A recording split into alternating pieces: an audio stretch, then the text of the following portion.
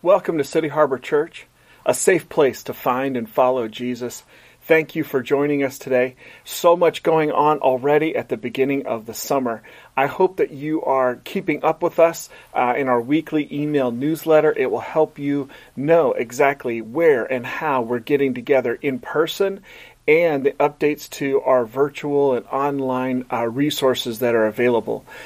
We are honoring our graduates, and we are so proud of them. We are so proud of the way that they have completed their course in school and are doing good things. An important year for us as Charlotte and Zach are transitioning to college. Gideon and Ashlyn are starting high school, among the bunch of other students that also participate in our youth gatherings. We are proud of you guys. We love you guys, and we're thankful to see what God is doing in your lives. So we're getting together outside. We're getting together in in-person church services and prayer meetings and a bunch of different ways. So make sure that you are staying up to date and connected with us. We definitely want to say on June 7th, a happy anniversary to Joe and Anna, one of the first couples in the church. We appreciate you guys so much, the way that you faithfully serve the church family. And on the 12th, it's the anniversary of Ben and Kristen, also one of the early families to our church and who faithfully serve the church. We're thankful for you. Happy anniversary to you guys. And I know it's a special week because you're celebrating on the 15th, the birthday of Daphne. Happy birthday, Daphne. And on the same day, Monica and Femi will be celebrating the birthday of David. We love you guys. What a fun week, fun way to celebrate. Here we have birthdays, we got anniversaries, we got graduates that we're celebrating, and Father's Day as well. I'm thankful for all the dads in church, those that are raising up children that are their own biologically and those that are not their own biologically, but have made them a part of the family. Being an example of the love of God, which is faithful and patient and kind. Man, I'm just thankful that we can see so many good examples of that here and now.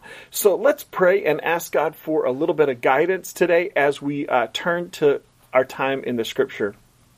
Lord, I thank you for these milestones of life that we're celebrating this month. I thank you for your goodness, for your grace, and for your love on us. I thank you that you speak to us through the truth we find in Scripture and through Jesus, the words of Jesus, and through the life example of those who responded to him. I pray, God, would you help us to understand what we're reading today? Help us to know what we should do about it. I thank you for it in the name of Jesus. Amen. All right, today, the title of the message is We Are Gathered. We are gathered. Maybe you're used to graduations, weddings, and whatnot, hearing somebody say, we are gathered here today to, maybe it kind of reminds me of the Princess Bride movie. People celebrating their anniversaries. Marriage is what brings us together today. Rewatching some movies in the summertime can be fun. We are gathered. Why? Why are we gathered? We see Acts chapter 2, verse 21. Everyone who calls on the name of the Lord will be saved. Salvation, forgiveness, cleansing, freedom, new spiritual life. It's Jesus. There was a Sunday school class, a group of kids, and the teacher asked the kids, now, in a guessing game, now class, what is a little bit furry, has a big fluffy tail, runs up trees, and collects nuts? And one of the kids said, well, it sounds an awful lot like a squirrel, but it's Sunday, so I know the answer must be Jesus. I know we can kind of feel that way on Sunday. The answer is always Jesus.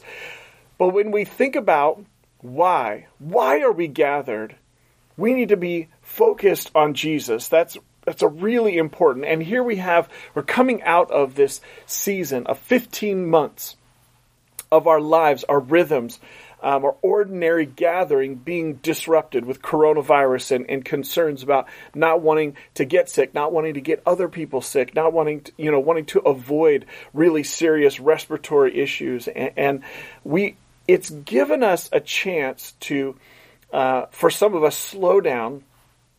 For all of us, definitely reevaluate what we're doing and why we're doing it. It's given us a chance to be creative, to think deeply. And I hope it's given you a chance to think about life, how you choose to live your life, what matters most in life, and the things that you're choosing to be active in.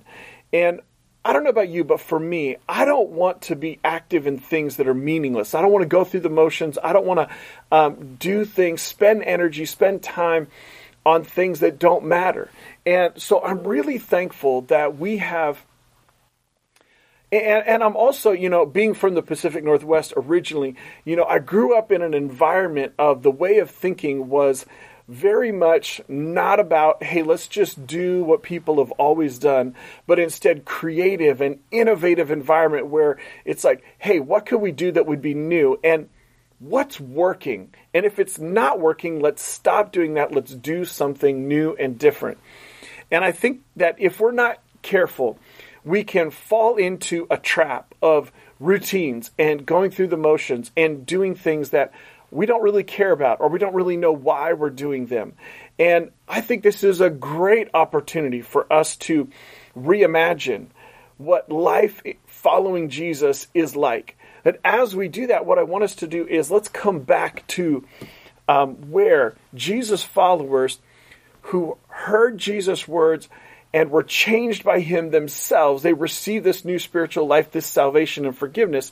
How did they respond? And that's what we've been going through over the last several weeks, looking at Acts chapter 2, verses 42 through 47. So let's read that.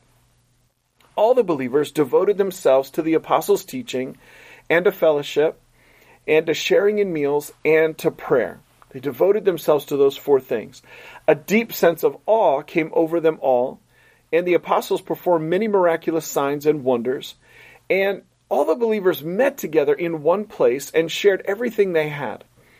They sold their property and possessions and shared the money with those in need. They worshiped together at the temple each day, met in homes for the Lord's Supper, and shared their meals with great joy and generosity, all the while praising God and enjoying the goodwill of all the people. And each day the Lord added to their fellowship those who were being saved. So this first group of people that had experienced guilt and shame at the mistakes of their past interacted with Jesus, received this salvation, this new spiritual life. And for the last several weeks, we've been looking at how they respond to help us evaluate what should we be doing, why should we be doing it. And so that's where we've gone through and phrased it in the we are phrasing of looking at all the different elements of this. So we're following Jesus, right? And in looking at the four things they were devoted to, we said we are learning. We are spiritual family, right? That's the fellowship, the koinonia word. We're participating in this together. We're choosing to be a spiritual family out of this Jesus experience. Now we are sharing life. That includes food, and that includes the Lord's Supper. That includes good times, enjoying being together. We're sharing life. We are praying. That's one of the things that they devoted themselves to. We are praying. And then recently what we looked at is the things that happen as a result of that. We are seeing miracles. And we are seeing miracles. And we are sharing resources. There was a courageous generosity, a way of providing for each other, proactively taking care of each other. And today what we're looking at is we are gathered, and we'll finish next Sunday on the videos of Facebook and YouTube, right? And the podcast, we are sent. So we are gathered and we are sent. So I want us to consider, hey, we're in this together. We're getting together. We come together around a shared focus on Jesus. And that's what happened with them. And it was miraculous. People noticed it. They said, hey, this is really different. What's happening with this group of people? Because what they saw, even with that first group in Jerusalem, is these are people that are really different from each other. You have Jews who had their established way of life. And among them, you had people that were from small towns outside that were poor, some that were small business people. And then you had people that were living in Jerusalem that had more wealth. You had people that the Jews considered to be traitors, that were tax collectors, people that were working for the Roman government, collecting taxes and were corrupt. And then you had zealots. You had these people that were very angry at the setting, the way that the Jews were collaborating with the Romans in this corrupt, oppressive system. And zealots were about anarchy. They were about revolt. They were wanting to overthrow this system by any means necessary, civil unrest and violence. And you had people of all these different kinds, different ethnicities, different cultures, different races, different education levels, economic levels, that were coming together as followers of Jesus. And people were like, what is happening? I remember that person, and they hated each other, and they didn't like people like this. You had people that had an established belief. I don't like people who were like this because they're like that. And what happened through Jesus was there was this miraculous way that those people were getting together, and they were devoted. They were doing something with intense effort despite difficulty. They were devoted to these different things, and they were in fellowship and participating in sharing life together. It was very much we're in this together. There was a culture of equality, of humility, of peace, of giving and receiving. And it was something that was absolutely unique. But what I want to focus on today is this element of we are gathered. What happened, what we see in the description here, is that day by day they gathered in groups that were large and groups that were small, in places that were very much public, and in homes. And at that time, there was different kinds of homes, and most of them did not have such a small number of people that most of our homes have. And and some homes, even of small business people, included people who worked for the business, and even people that were not wealthy would share meals, and their homes would be mostly open air, and people could come and participate in those meals. And so one of the words oikos that you see in the New Testament to describe the way, the units in which these believers of Jesus gathered, was actually a word that described the people that you might expect to show up at your house. And so we see groups big, groups small, groups really public, groups semi-private, around these different activities that we just described. But it's something, and you're going to see on the screen, I'm going to put in the notes at cityharborchurch.com/messages, a bunch of the different verses where we see this. And it's the setting for what had happened here in Acts 2, where the 12 followers of Jesus had dwindled somewhat, right? Definitely less than 20. And then they had grown to around 120. They waited for the Holy Spirit like Jesus told them to. And then we see this explosion in this one day from around 120 to 3,000. And so the setting for it, though, was all the way from the smaller group. They met together and they were constantly united in prayer. They were in one place, and it was on the day of Pentecost, this festival in Jerusalem, where they were meeting together in one place, around 120 of them. And that continues, right? That's the setting where the Holy Spirit comes, and then we see this explosion. They're meeting together in one place, and in verse 46, you're getting the specific description of when they're at 3,000, the ways in which they continued to get together. They worship together, so that's worshiping God. The worship of God is a very important activity for all Jesus followers. It's set in that language. They worship together. Now, the temple in Jerusalem was a building that Herod had rebuilt after it had been torn down, and it had these public courtyards. And so it was a public place where they could come together. They worshiped God in these big public places, and they met in homes. They got together in homes. That's what we see in 46. Now, in chapter 5 and verse 12, it specifically mentions that they were meeting together regularly. So there's this day by day, and the phrasing of that is several times a week, multiple times a week, not just one time a week. They had an established rhythm of taking a day off work in honor of God on Saturdays. And then the early Jesus followers they would rest on that Saturday, and then they would come together to worship Jesus on a Sunday morning specifically. But they were gathering, and what we see in chapter 5, at Solomon's Colonnade. Now, Solomon's Colonnade is an open air area of the temple that had a covering with these pillars, and it was between the private worship area and in the big open space that was a courtyard that Gentiles could come into, people that were not Jews. So Solomon's colonnade was between there. So it's definitely a gathering place. And that's where we see they're coming together in that space on a regular basis. And this continued. We also see multiple references to it. But what we see in public or in homes, what we see in Acts chapter 5, verse 42, it was coming around a central focus. And what's the focus? The focus is Jesus. And around this message, Jesus is the Messiah, the Son of God, the one that God sent, the Savior of the world, bringing salvation and new spiritual life. So they were together. There was excitement and there was so much going on at this time. Now, what we also see in the book of Acts, and we're going to be reading it together, we're going to be starting that very soon this week in this reading the book of Acts. What we're going to see there and then throughout the rest of the New Testament is that it was also reality. They were humans. They were real people. What you don't see is that a whole bunch of them just quit their jobs, quit what they were doing for a living. And what you see is that life continued, and that they still had a human nature. And so there's relationship conflict. There's issues that arise. There's controversy.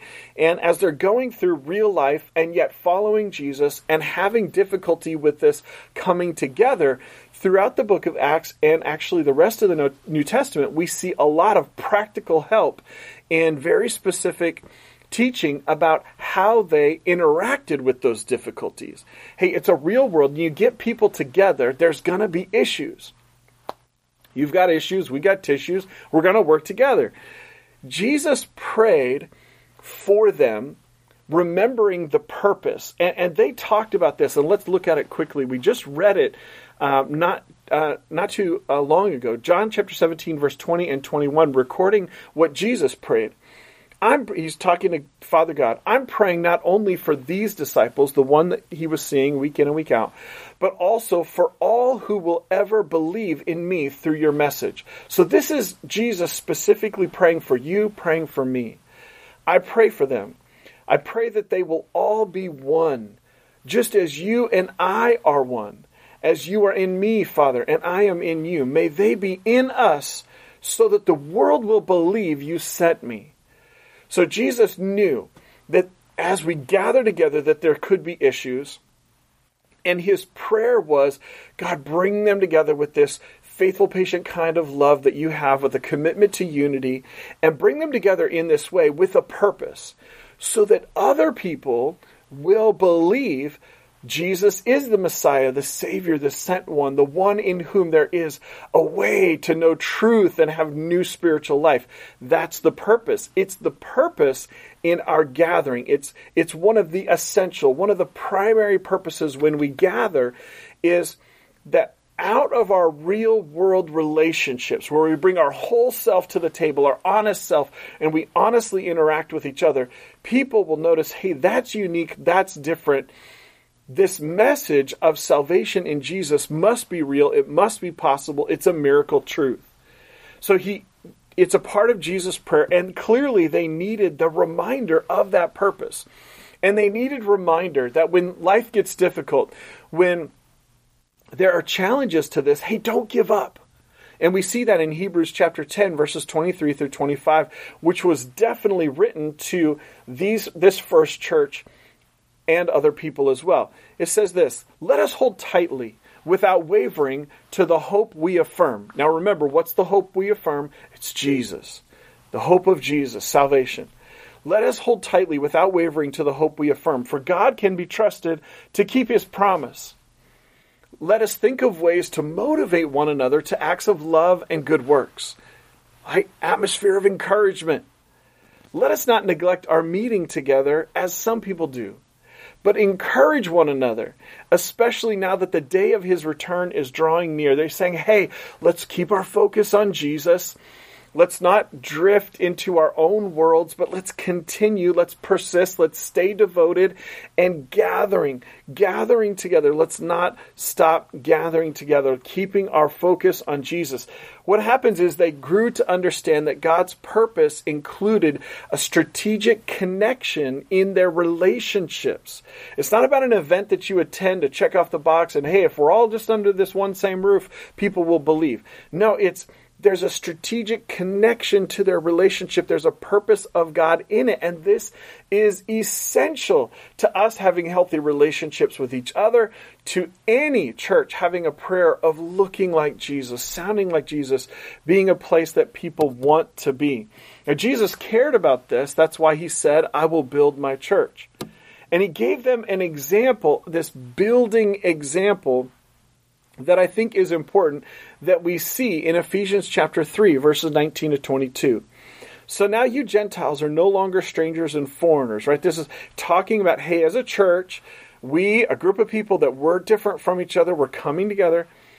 You are citizens along with all of God's holy people.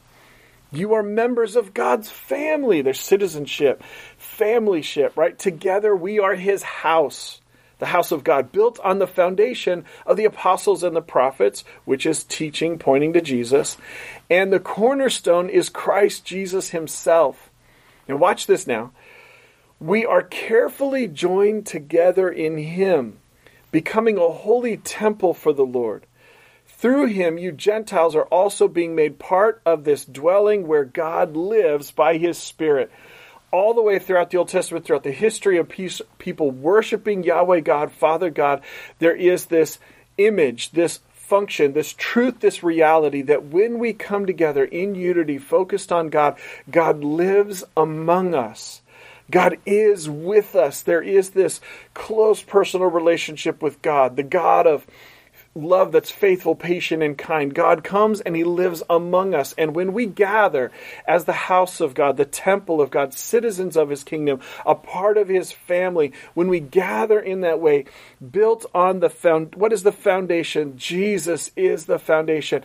Built on this foundation, when we come together in that way, we gather together for that purpose, we are a place where God lives, where God dwells.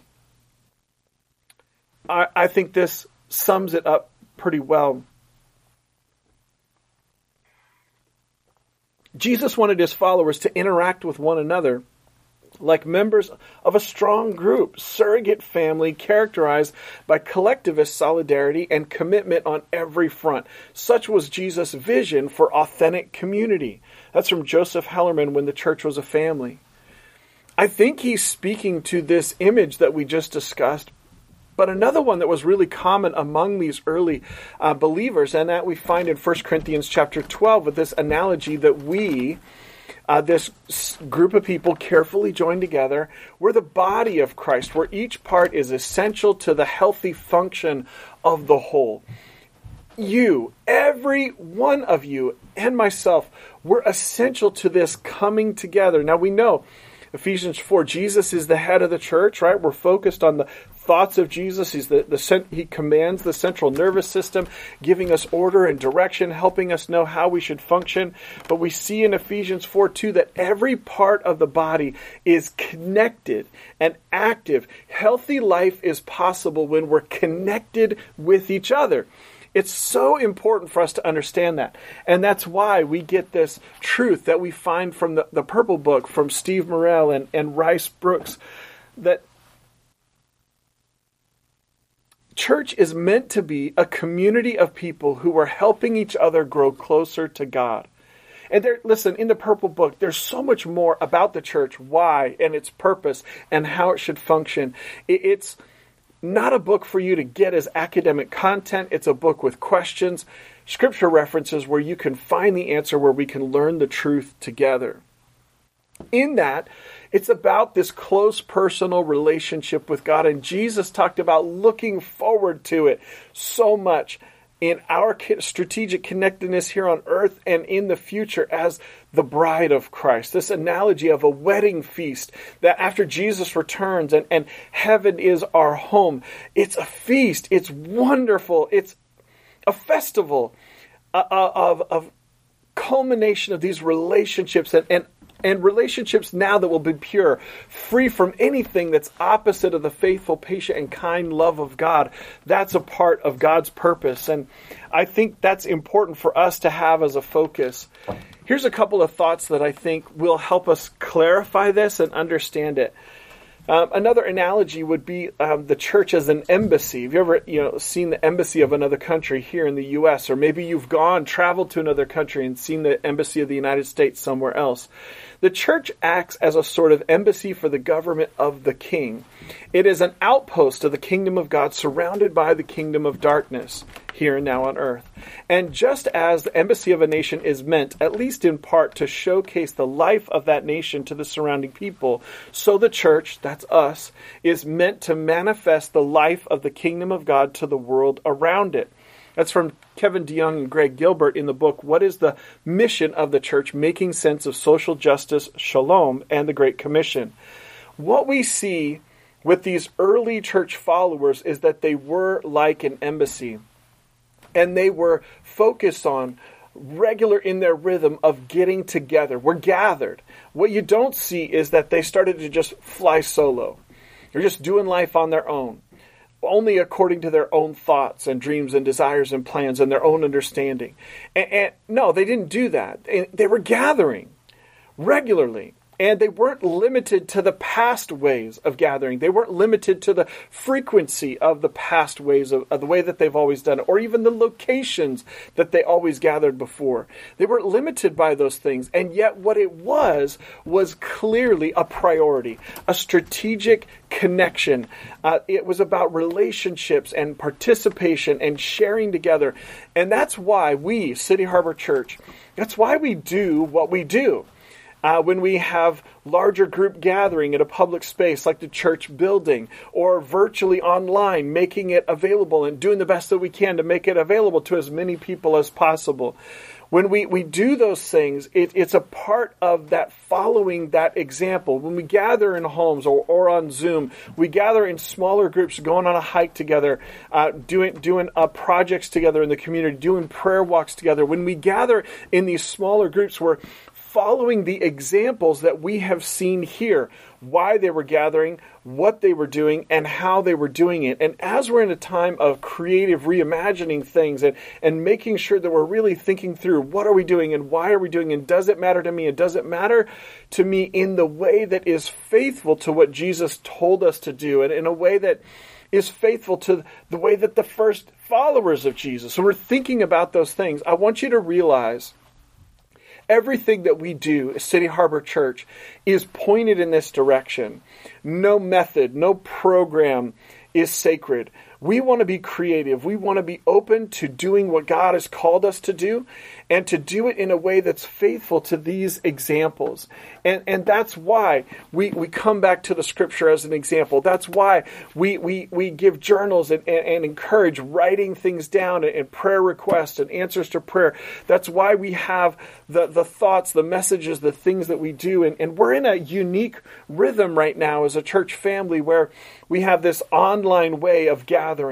And I've seen it powerfully in phone calls and in Zoom, where you can sense the presence of God as we've connected with each other, where when we're sharing about the difficulties of life, the challenges, or what we're learning in our focus on God as we've been reading the same passages together, reading through the New Testament together this year, in the various different ways that we connect together, the power of the living God is there. And so for us as a church family, in the reason that we organize a Sunday morning gathering as an example or video and a smaller group gathering, whether it be Thursday night Zoom or through youth small groups or Celebrate Recovery small groups or different small groups that have various focuses, in any of those things that we're organizing, what we try to do as City Harbor Church is to help it be simple with not a bunch of extra stuff.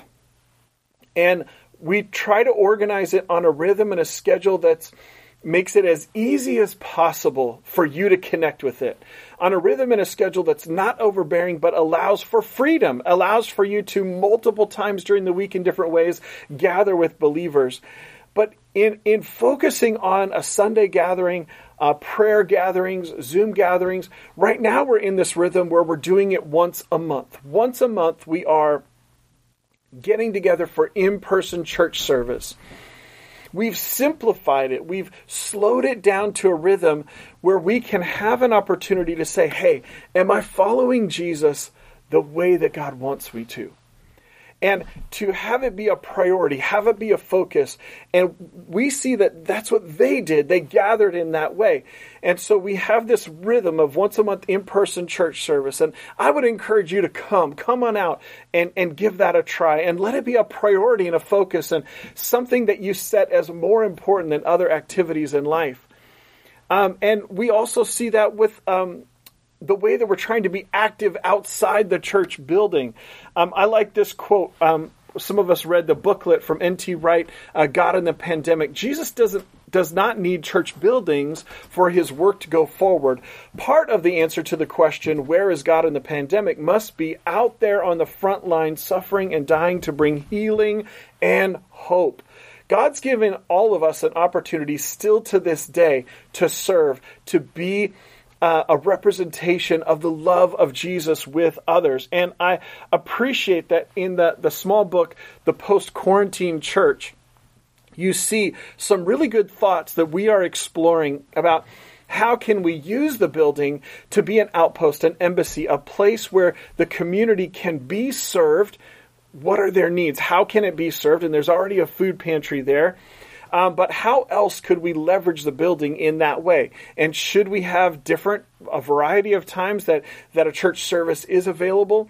We need to be thinking about how does God want to leverage that? But as we're thinking about it, it's really important for it to not be limited by our imagination, and definitely not be something that's about guilt, but something that we're excited about and motivated about.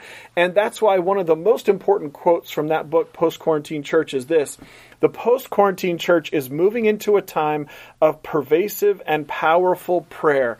I believe that communicating with God, our time in prayer, hearing from God, it's one of the most important things we can do at this time so that we don't get overly busy doing just because we have missed getting together over the last 15 months, then now all of a sudden we don't spin our wheels and do a whole bunch of extra stuff that's unnecessary stuff that maybe God is not asking us to do. And that's why what we've also organized is a once a month in-person prayer meeting in the church building, once a month, getting together for prayer. I think that may be one of the most important things this whole summer that we do as a church family, truly connecting with God, praising God in that atmosphere of prayer, resting in His presence, listening to the Holy Spirit, and making intercession.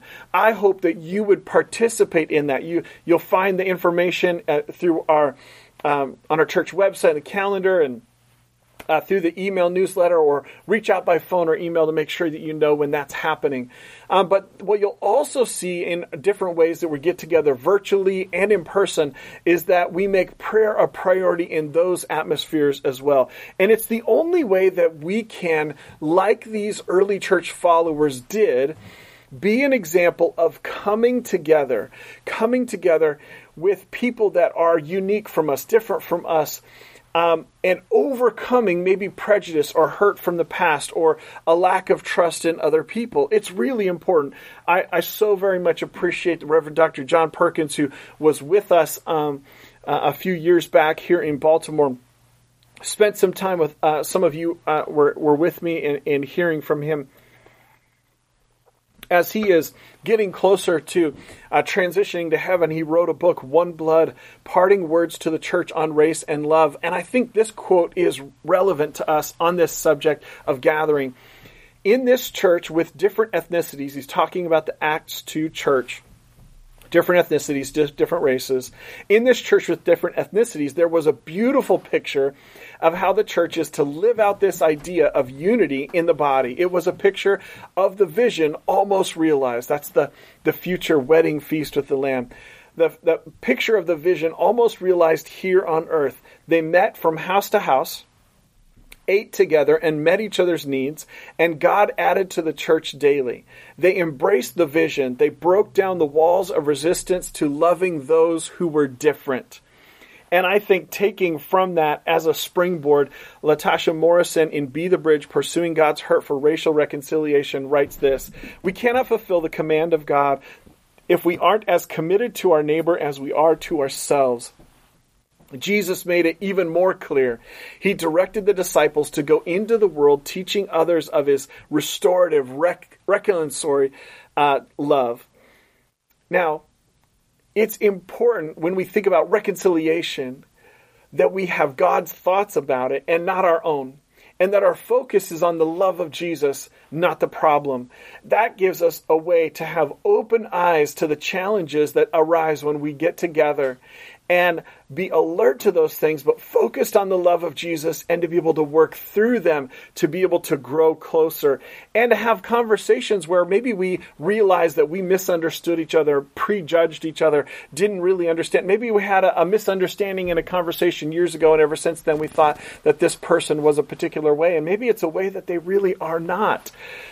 God wants to help us with it. And with it, what I want us to consider is that City Harbor Church, we are not trying to be a small church. We're not trying to be something we're not. What we want to be is open to what God wants us to be. And that's why I think where this is coming from the book And by Hugh Halter and Matt Smay, the gathered and scattered church are so critical to this message and next week's message, which will also be on Facebook and YouTube and cityharborchurch.com/messages. I want you to consider this. Every small group, house church, or organic expression of the church needs to be willing to open up and expand. God wants everyone in his family, so you'll have to eventually find a way to hold larger gatherings of communities and people together. I believe that's true.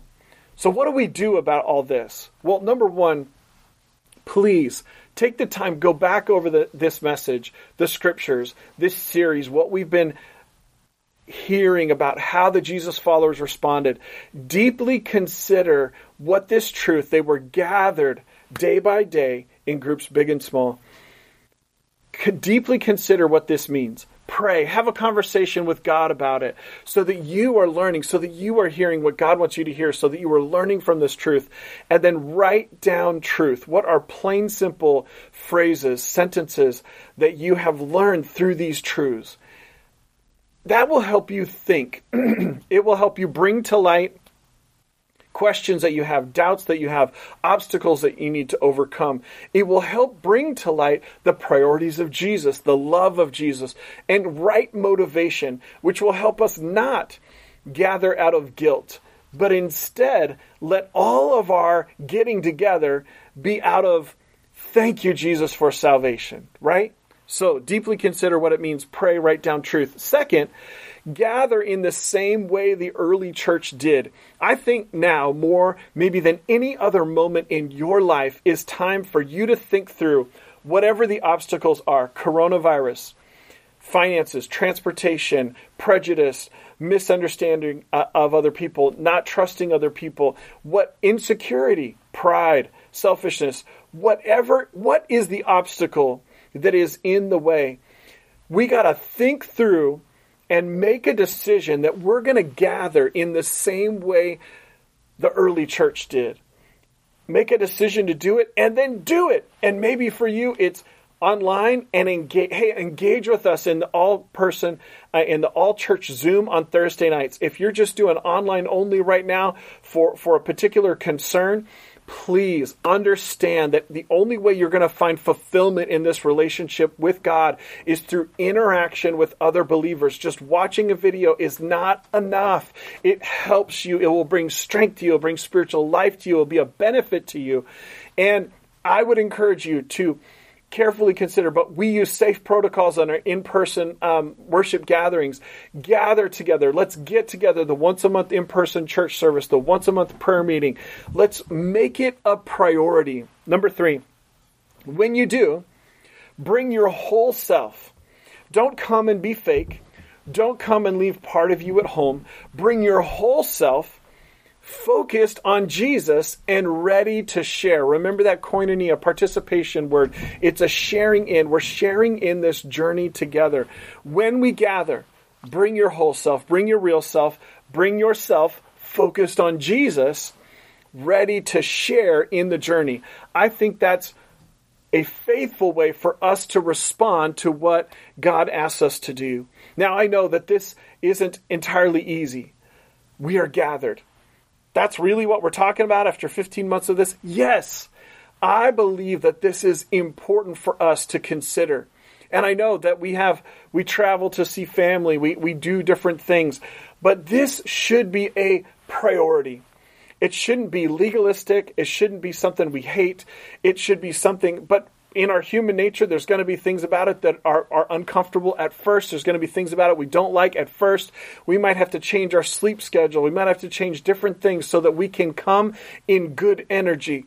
But this is a priority. It's a priority that is beneficial to you. I want you to consider the truth that Jesus gives us instruction and guidance and gives us these examples because it's helpful to us. It brings us into what God is already doing. And that's fulfilling. That's life-giving. That's where real joy is possible. So, will you allow me to pray for you today? God, I thank you so very much that you give us this truth for our benefit. God, we confess where we have not taken it seriously. We confess where we've made the mistake of not valuing it the way that we should. Would you forgive us? Cleanse us from any guilt or shame. Help us to set our priorities according to your priorities. Help us to hear your voice in this. Help us to make the gathering a priority. Help us, Lord, to come ready to bring our whole selves focused on Jesus, ready to share with a fresh focus, ready to participate. God, I thank you that you've given us this value system, that in it we find a fresh sense of identity, of value, of purpose. Help us, Lord, in it, I ask in the name of Jesus. Amen.